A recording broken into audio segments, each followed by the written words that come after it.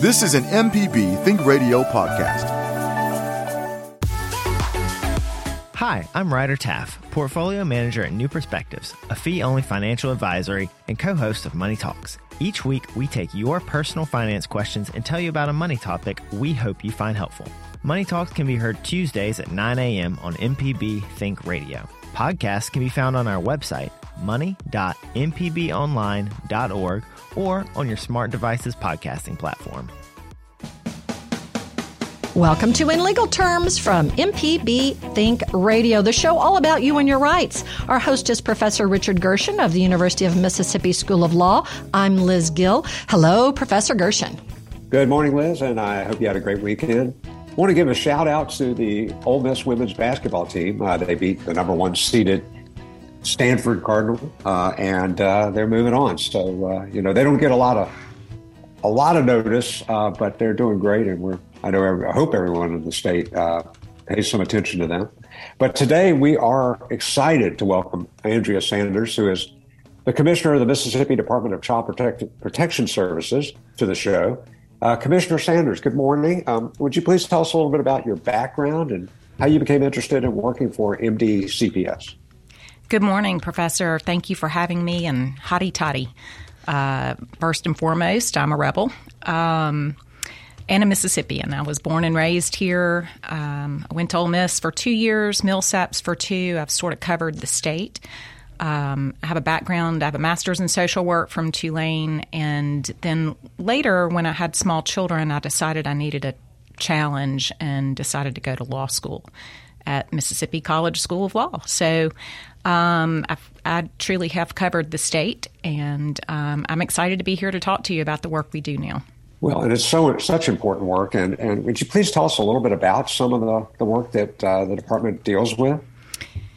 The department's mission, I say, is fairly simple. Our role is to protect children, but it's extremely complicated work because we are protecting children often in their own homes from their own caretakers.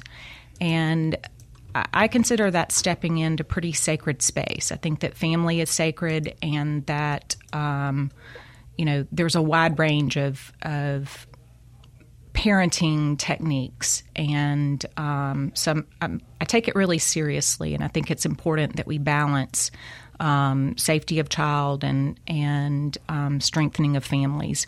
But we do investigate when there are allegations of abuse or neglect by the child's caregiver. We also have some authority to initiate investigations in exploitation issues where trafficking may be implicated. We work closely with law enforcement from the Attorney General's office and from the Department of Public Safety in those matters. Additionally, everyone's familiar with the term foster care, I suspect. When we do investigate, we have to work closely with the courts. It is a legal matter to take someone's child away from them. So we work through the sitting youth court in each jurisdiction, and we make recommendations based on our clinical observations and expertise. The court makes the decision whether to remove a child from parents' custody. And as you can imagine, certain due process findings need to be made. It's a serious matter to take someone's child from them, and it should be difficult, but it should also be expedited when it's necessary. We recruit and license foster parents, and they have a really unique role, which is to help us provide a family-based environment for a child while we're sorting out this complicated business with the courts. Ideally, we return the kid back to their biological home. It's where the least trauma mentally happens for the child, unless the circumstances are egregious. Under aggravated circumstances, if a child suffered severe physical abuse, there are certain instances where the law should skip over returning the child to their home. Those turn out to be fairly rare, to be honest. Well, and one of the things that the department does is facilitate adoptions, which is kind of a happier circumstance when you do find a home for a child that's a more permanent home. Can you tell us a little bit about that role and what is the Mississippi Heart Gallery? Yes, sir. Adoption is near to my heart. I actually was adopted at birth, along with my older brother. And that is one of the happier roles that we get to play, reunifying a child with their own family or sending them on to an adoptive family, a forever family, are the two sort of joyful occasions we get to be involved in. In our circumstances, we do facilitate adoptions, but because of the unique role that we play, we are dealing with children who have, by definition, been either abused or neglected by their caretaker. So there are extra assurances and safeguards that need to be taken, and one of those is that families have to have fostered within the system for 6 months before we can approve them, in most circumstances, before we can approve them to be an adoptive family. There are background checks and home studies that have to be completed, and it's a burdensome process. We're looking internally at ways to make that more consumer-friendly, but in the end, the important thing is that we make sure that we do everything possible to ensure that that child not go back into another traumatic situation. Children's ability to, their resilience from these situations is very dependent on not re-traumatizing them. Well, that's so important, and it's the best interest of the child is always what you're looking for. What there's on your website there's some information about the Mississippi Heart Gallery. Could you tell us a little bit about what that is? Yes, that is that's one tool that we have to help connect children with forever families. Those children on the Heart Gallery are what we consider in legal terms to be legally free for adoption. So the decision has been made by the court that they cannot safely return to their own family. So they've already been through the legal process of terminating having their parents' rights terminated, and they're in our custody and waiting. They need a forever home. Those children tend to be older, 10 and up, and some have special needs. We don't post their photographs for confidentiality reasons, but we posted a short bio on our website, and those kids are really. They desperately need a permanent place to know that just a place to call home, to be frank, before they begin to get older and try to start facing adult situations in life. We have another program that another tool in our bucket now that I'm excited about as well, and that's Wendy's Wonderful Kids through the Dave Thomas Foundation. We have 10 dedicated workers who are working to some of the kids who are on the Heart Gallery, but they take kids 12 and older and start really researching their history, their community, and look for targeted placements to try to pair those kids with a family that might be a match. But two initiatives that are really important to try to make a permanent situation for a child who's moving into their teen years or even aging into older teen years. You can send us a question to our email address. That's legalterms@mpbonline.org. We're discussing our foster care system in Mississippi with the Commissioner for Mississippi Department of Child Protection Services, Andrea Sanders. Would you like to watch a video about becoming a foster parent? Well, you really can't do that on the radio, but I tell you how you can next. This is in Legal Terms. Now, not everybody has a chance to listen to our show live, so if you have missed any of our program, you can listen to the whole show on our website, inlegalterms.mpbonline.org. Our host is Professor Richard Gershon from the University of Mississippi School of Law. I'm Liz Gill. There's a YouTube video, because of course there's a YouTube video, on foster parent recruitment. Things you should know.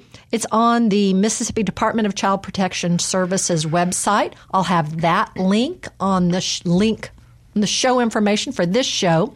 Today, we're talking about foster care in Mississippi with our guest, Commissioner for Mississippi Department of Child Protection Services, Andrea Sanders. Yes, Liz, this is such important information. We appreciate Commissioner Sanders being with us. And one of the roles that you have to play is very difficult to remove a child from their home. And exactly at what point do you determine that it's time for a child to go to foster care? And how is that process initiated? And how do you find a place to put them? That's a very full question, Professor. I mentioned earlier that the removal of children from custody is a serious legal matter, and I often tell people it should be harder to take someone's child than their land. As parents, I think we can all agree to that.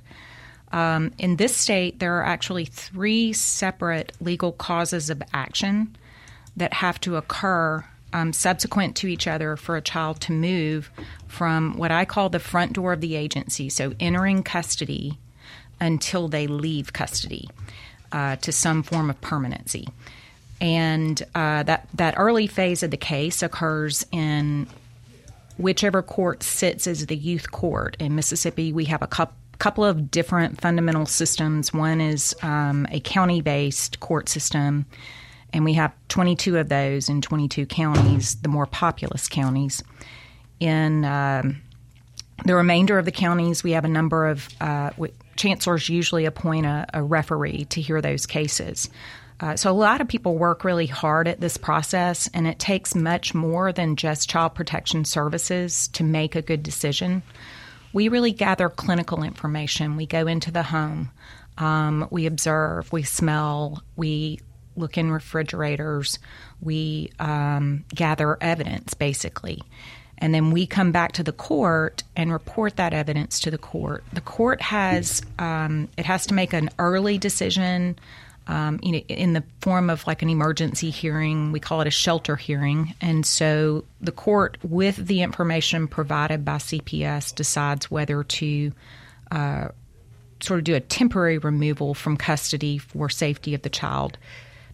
I call it the terrible question, the query, if you will, that we have to weigh with the court is we know we'll do significant trauma to a child by removing them from their home. Then the question becomes, are we doing more trauma by leaving them in the home or more trauma by removing them? And that's just a hard choice. It's not something that is an exact science, and so it takes the prosecutor, the agency as a witness, and wise judges to really, to weigh those facts and make the best decision they can in the circumstances.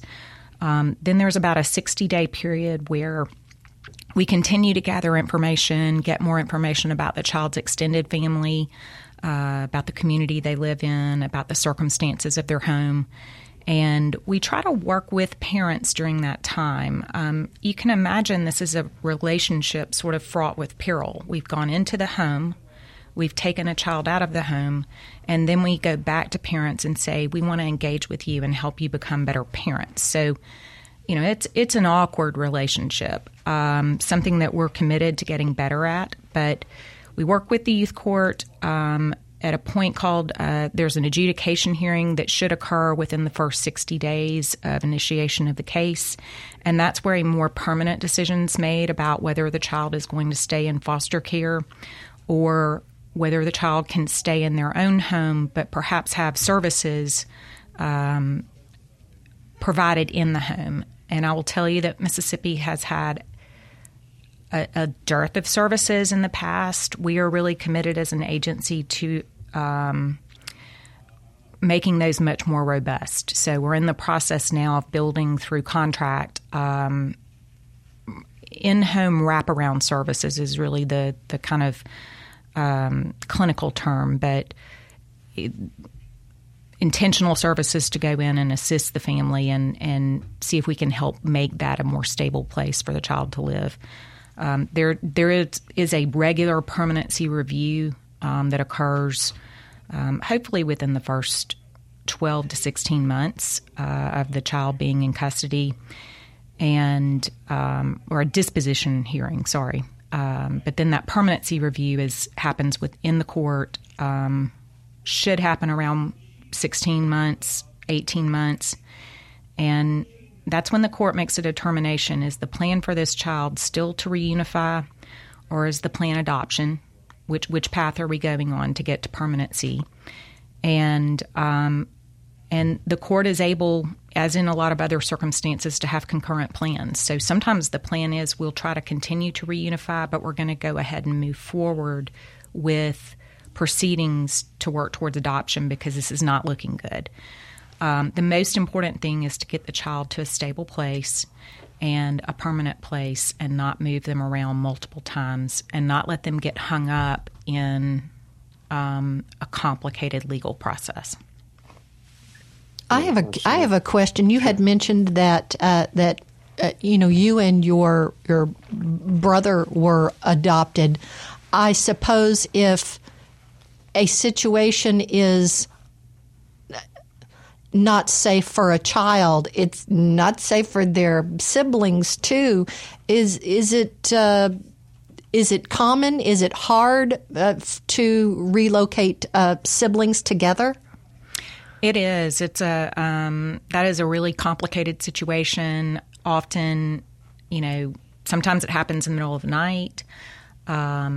That's going to be a situation where the whole home is unsafe for kids. And there are situations where that's not really the case. Maybe a newborn is not safe in an environment where the family already has 3 kids and, they don't have proper sleep equipment. Sometimes we can go in and get them the crib they need and some training and remedy that situation, or remove the newborn and give them some relief and some parent training. But when you're talking about the whole home environment being unsafe for children, yes, you need to remove every child that's in the home, and that's a tough thing because once you've pulled children from their home, and which is traumatic for literally every child, no matter what circumstance they're living in. And then separating from their siblings is the second worst thing we can do. And so if you've got a sibling set of 5 or 6 in the middle of the night, you can imagine that's a tough call right there. We can't license foster families to keep more than 5 children safely in a home, but we can make exceptions for sibling sets, and we try to do that. Well, you mentioned the foster parents, and how does somebody become a foster parent? What are the requirements for becoming someone who takes these children in? Well, first of all, I think going in with your eyes wide open, and that's one reason I'm really working hard to educate the public about what it means to foster. You're such an important space for that child, and the ask is for you to come in and love a child like they're your own, with the knowledge and understanding that the goal for that child most likely is for them to return home. So requirement-wise, single and married people can foster. There are background checks that have to be passed. Their home has to meet certain requirements. And we're really working on, I think our requirements have not been reviewed in a very long time. So we're working with some outside consultants to make sure that our home studies are evidence-based and that they, that we meet safety requirements, but not more than that. Sometimes we have silly requirements that, you can't be a foster family because you don't have a fire extinguisher in your home.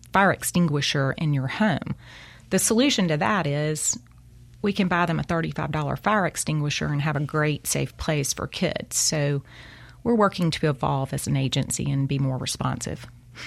That is so great to hear. I actually know of a family, a couple who fostered a child, and that child had not had dental care, and they gave so much to that child, and then I think they were heartbroken when the child was returned to the family, understanding that happens, but sometimes that I think the foster parents can actually give what some would say better overall care to the child. So that's got to be hard for the agency and for the foster parents as well. It's a difficult balance. I think the court and the agency are caught in sort of this tension of, do you take a child? Is it in the best interest to take a child from a home and give them to what we deem a better home? And I just don't think legally that can be the standard, because I can promise you that my 2 teenage sons, there was a point in time where there was a better home for them than Andrea's house when they were about 13 or 14, really in that stinky age.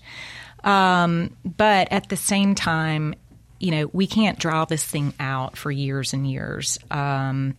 We need to work diligently and expediently with biological parents, give them every chance to succeed with their child, and then move to permanency within a definite period of time. I think from 1.5 to 2 years. Otherwise, so much damage really accrues to the child. The more times they get moved around, the longer they have to worry and wonder about what their future holds. And did I read on the website that dental and medical care is, if you're fostering a child, that the system helps take care of that? Every child who comes into state custody is covered under Medicaid.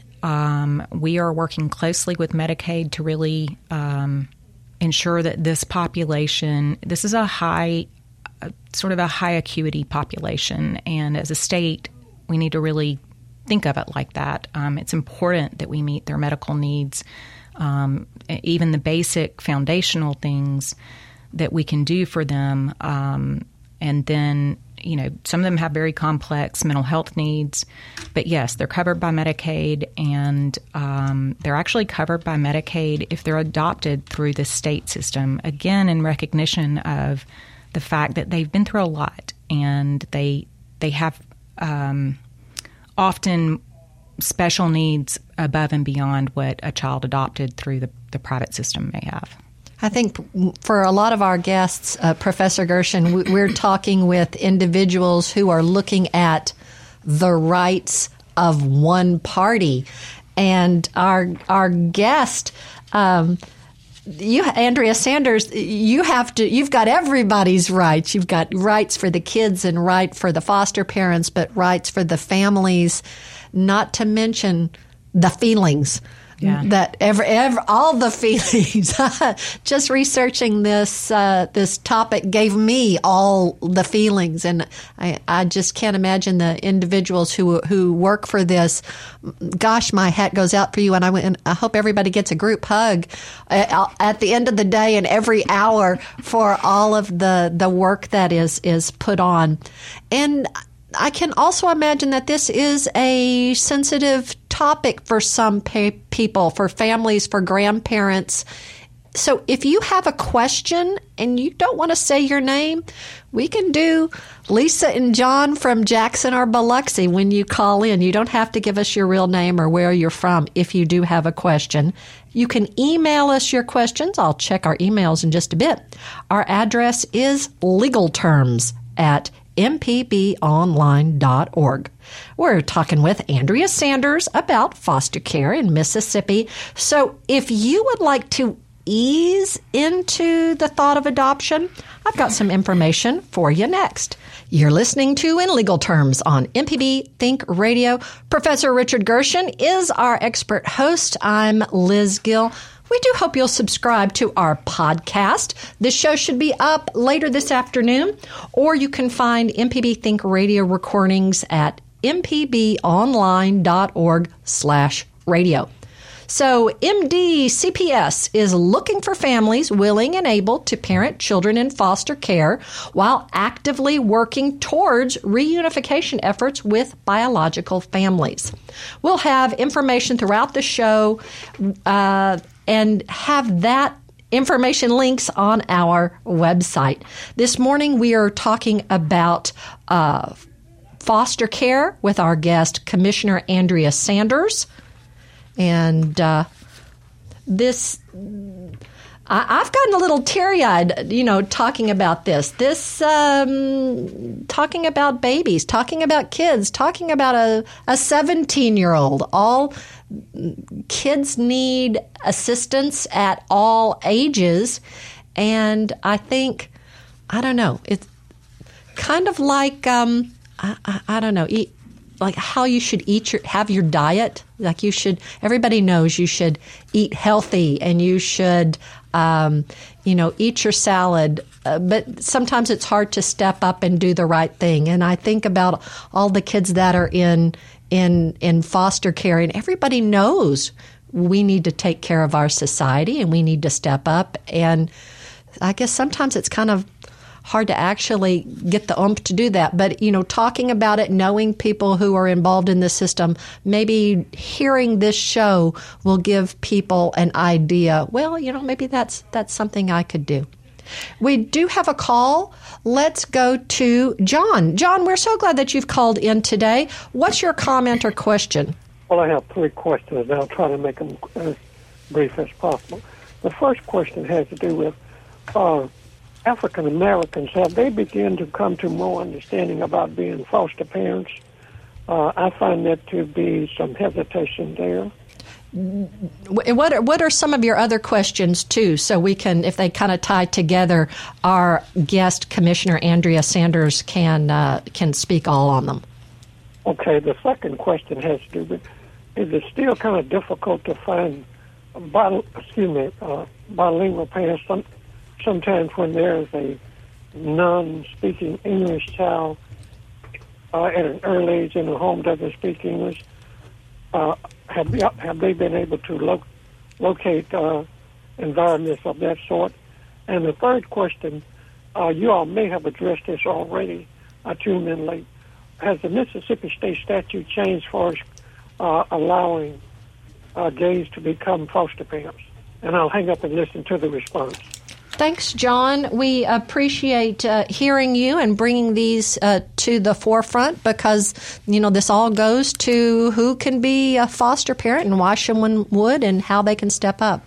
Well, and I think collectively your questions, excuse me, John, go to looking at each child and evaluating that child's needs or their sibling set's needs, and for the state to begin really responding specifically to children's needs.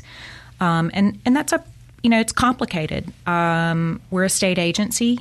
We're always going to be a poor substitute for a family, but we want to be a lot more nimble in terms of working through the greater community and building these family-placed environments. As to the, placement of the diversity of the foster parent population, we have a wide diversity of foster parents. In fact, I just learned about a lady this past year who fostered for 30 years in the Delta. And she passed away not long ago, but her story was so moving. She has spent it's her life's work. She's adopted a number of the children, and she came to my attention because we had a kid who was 14, male, really acting out everywhere he went. That's predictable behavior for a child who's lived in multiple placements. And she was an African-American foster parent. She took this kid in her house, and the kid that no treatment facility could handle and no, acute care facility could handle. She made connections with him, lasting, loving connections, and he did great. And when she passed away, her adult daughter that she had adopted through the foster system kept him. So we have a lot of really beautiful stories. I think the bad stories make media more often. But yes, sir, we work really hard we are working to improve our ability to be nimble and match children better to the environment that they go into. Finding bilingual families is not as hard as it used to be. Being better at knowing where they are in our system and matching children to them is the part that we're working to become better at, to leverage technology and really start to specifically match kids to the place that's the right environment for them. Thank you for the questions.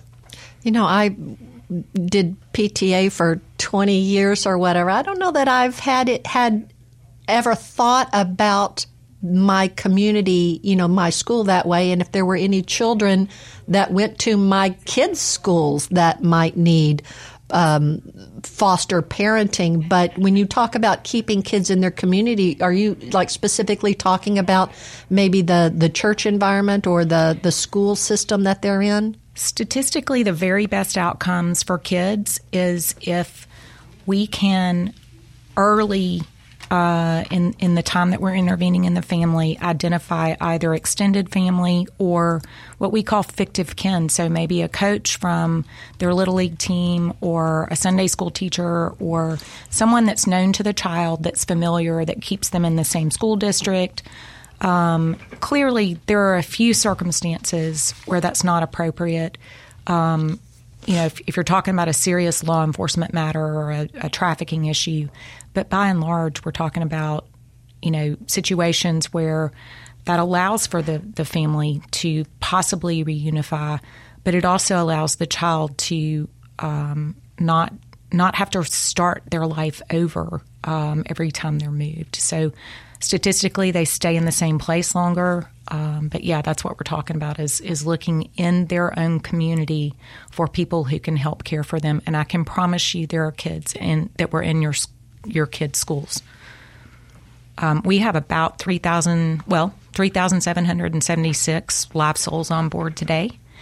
And that's the way I talk about these children to our staff. They're not pieces of paper. They're not cases. They're not files. And I promise you, I don't find many staff who think of them like that. Our employees, you don't do this work because the pay is great or because, every day's a picnic. So it's, you can't put the kids on the desk and go home for the weekend and come back to them. It's a different line of work. It's public service, and we greatly appreciate what you're doing and what your staff is doing. And you're kind of hamstrung, though. We were talking a little bit during the last break about the lawsuit, ongoing implications of a lawsuit from almost 2 decades ago that you're dealing with. Can you tell us a little bit about the Olivia Y lawsuit, which is referenced on your website? Yeah, sure. Olivia Y was one of a class of plaintiffs, and the allegations are that the state did not take good care of them while they were in foster care. And so these lawsuits, there are multiple states across the country who are under similar lawsuits. As you can imagine, legally, trying to sort out the messiness of this work. We don't get it right every time. And it's really important to focus on how the greater system, the legal system, and the clinical service delivery agency can produce better outcomes, even though they're imperfect, for children. That lawsuit has been ongoing for 18 years now. The state agreed early to a very broad settlement agreement. And I wouldn't presume to use my benefit of hindsight to say what they should have done at that time. But over the years, the state has agreed to multiple iterations of that settlement, and it's very, very broad. It includes 177 metrics, 77 of which need to be met at 100% perfection threshold for 2 consecutive years in order to be considered compliant. So there's some impossibility in that agreement, if you can imagine. State agencies, I doubt that we will do anything to 100% perfection. We need to focus on doing it really well, because these are live children and the stakes are high. But I've been working closely with the monitors, the court-appointed monitors, and the plaintiffs to negotiate a different direction in that lawsuit, because I think that focusing solely on the lawsuit has not produced the outcome that the plaintiffs wanted. And that's something that we can both agree on. And so we've negotiated what I consider smaller steps. We need to take building block steps to build out an agency over time that is set up to respond. I mentioned earlier building a system that's not dependent on me, that will outlast me, and that's what we're actually back in negotiations. We just finished a 1.5 year period that we called a rebuilding period, to focus on getting more workers in the system where the kids are, to focus on making sure that we get kids the dental and early health care screenings that they need. And basically, I call it building out the basics before we start to get fancy. But that phase of the negotiated settlement ended January 31st, and we're now back in a negotiating phase to consider what the next step should be in the lawsuit. My goal is to continue to give assurances to the plaintiffs of safety for children, but give the state enough room and freedom to make systemic change that can last. Gosh, I mean, this is really talking about Mississippians stepping up to take care of Mississippians and doing it the right way. Oh gosh, I'm loving this show today. You can call in with your questions. You can give your name, or you can give somebody else, give a different name. We're taking your questions on our email address, legalterms@mpbonline.org. Our guest is Commissioner Andrea Sanders, and we're learning about foster care. Where can you learn a little bit about some of the families waiting to be part of a family? I'll tell you more about that next. Thank you for being part of In Legal Terms. If you've missed any of our program, you can listen to the whole show on the MPB Think Radio YouTube channel. Oh my gosh, I find so many things on YouTube, and it kind of like takes me down the rabbit hole. So, if you want to become a foster parent on YouTube, I'm sure there'll be some other recommendations for other types of things to watch. But our show you can watch on YouTube, sort of watch, listen to. But it's also available on the MPB Public Media app, as are our local shows. Professor Richard Gershon is our host from the University of Mississippi School of Law. I'm Liz Gill. At 11 a.m. Central on Tuesdays, following our over-the-air broadcast, you can hear Southern Remedies, Relatively Speaking, with Dr. Susan Buttress on MPB Think Radio. So, we've mentioned it before, when you go to the Heart Gallery, that's part of the MDCPS website, you will truly have it tugging on your heart. There are bios listed for children who are waiting for adoption. I think your website says there's about between 300 and 400 children.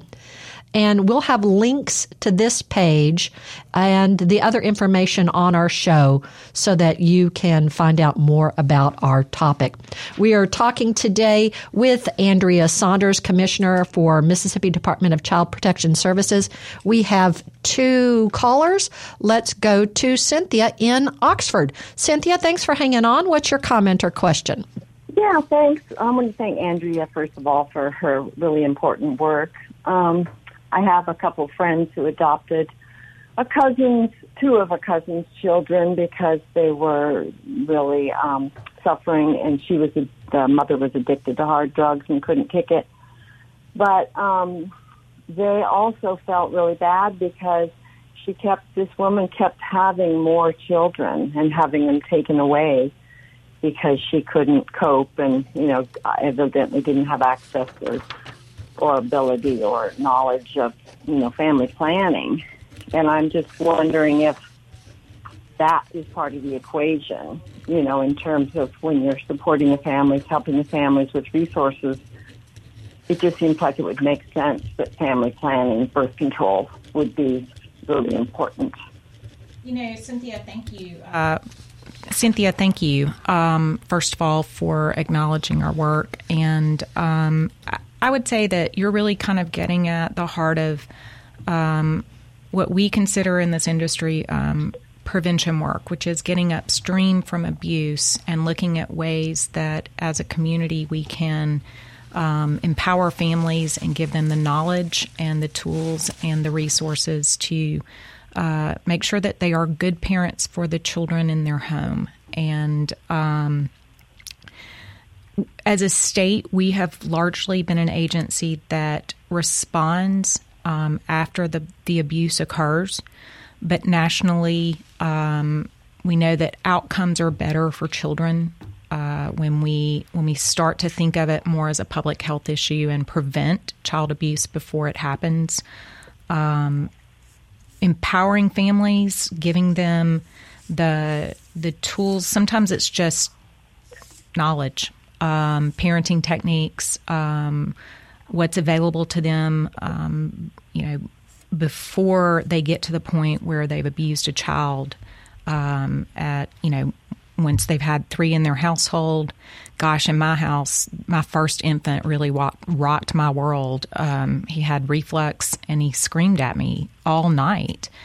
And I'm proud to say I didn't shake him, but I had, a husband, 2 sets of grandparents, and my sister who acted almost like another mom. So when my children were born, I would have to repeat the mantra, do not shake that baby. Do not shake that baby. Did you do it to the beat of gently sort of rocking the baby? Don't shake the baby. Don't shake the baby. It's hard. Being a parent's really, really hard. So, helping people see what they're getting into, yeah, I think that's part of the equation. Drugs and alcohol and mental health issues in our state are a fundamental root cause of poor parenting. And I think that goes back to my belief that if we could address this population of live souls, the 3,776 that I have right now, we could change this state, because addressing this population would mean that we've got to truly, genuinely address mental health and drug addiction at its core in the community where people live. I said last year, we can't foster our way out of this, and we can't build enough hospital beds. But we need to really get at the core of community-based treatment and services for families when they find themselves in these situations. Thanks, Cynthia. We appreciate you calling in. We have one last caller. I think they want to talk about older teens and adoption of older teens. Let's call you Chris. Chris, thanks for calling the show. What's your comment or question? Okay, I have a question for children. So the parent actually left the child in a home and went to another state. So the person that's trying to help the child get relocated found the grandfather. The grandfather has medical issues. So my question is for that parent or for those people who are trying to help the 2 children. One lady has had a child since she was 5. She don't get any aid for the child because the parent still has the child's information, get all the support.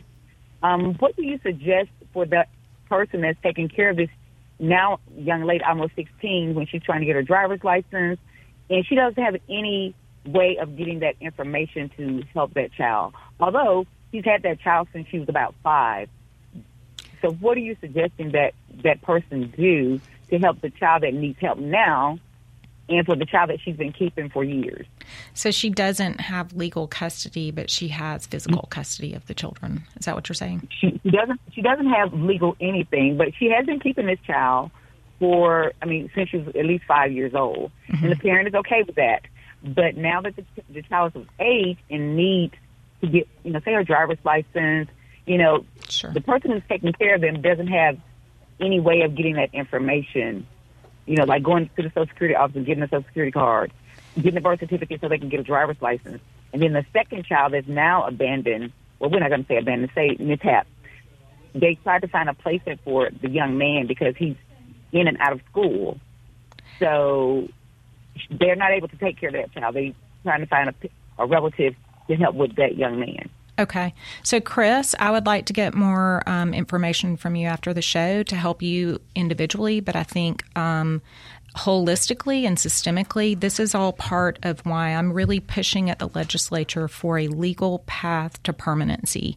And I'm encouraging everyone to look at how convoluted our legal path is right now. There are 3 separate causes of action. That doesn't mean much to you, but it's difficult to get a child to what I call legal permanency.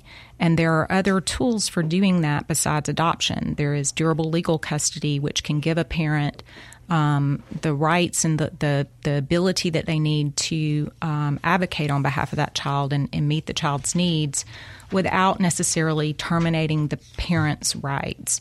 So I'd say that right now the system is messy for that, but that is definitely on my radar and something that we are really working closely with judges, lawyers, prosecutors, and the legislature to try to smooth that path out. I call it paving the legal path to permanency.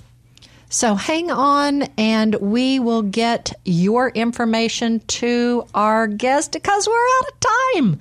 This has been such a quick hour, and oh gosh, Andrea, we'd love to have you back another time. This was fun. To talk more.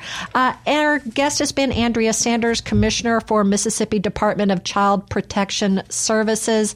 Thanks, Professor Gershon, and good luck to everybody's brackets for NCAA. Mine are still going. I've got 2 teams that are still going. And thank you all so much for listening. Remember, our podcast will be up later this afternoon. Our team consists of Jay White. Our podcast producer is Jermaine Flood. And for Professor Richard Gershon, who hosts from the University of Mississippi School of Law, I'm Liz Gill. Join us next Tuesday at 10 a.m. Central for In Legal Terms on MPB Think Radio. This is an MPB Think Radio podcast. To hear previous shows, visit mpbonline.org or download the MPB Public Radio app to listen on your iPhone or Android phone on demand.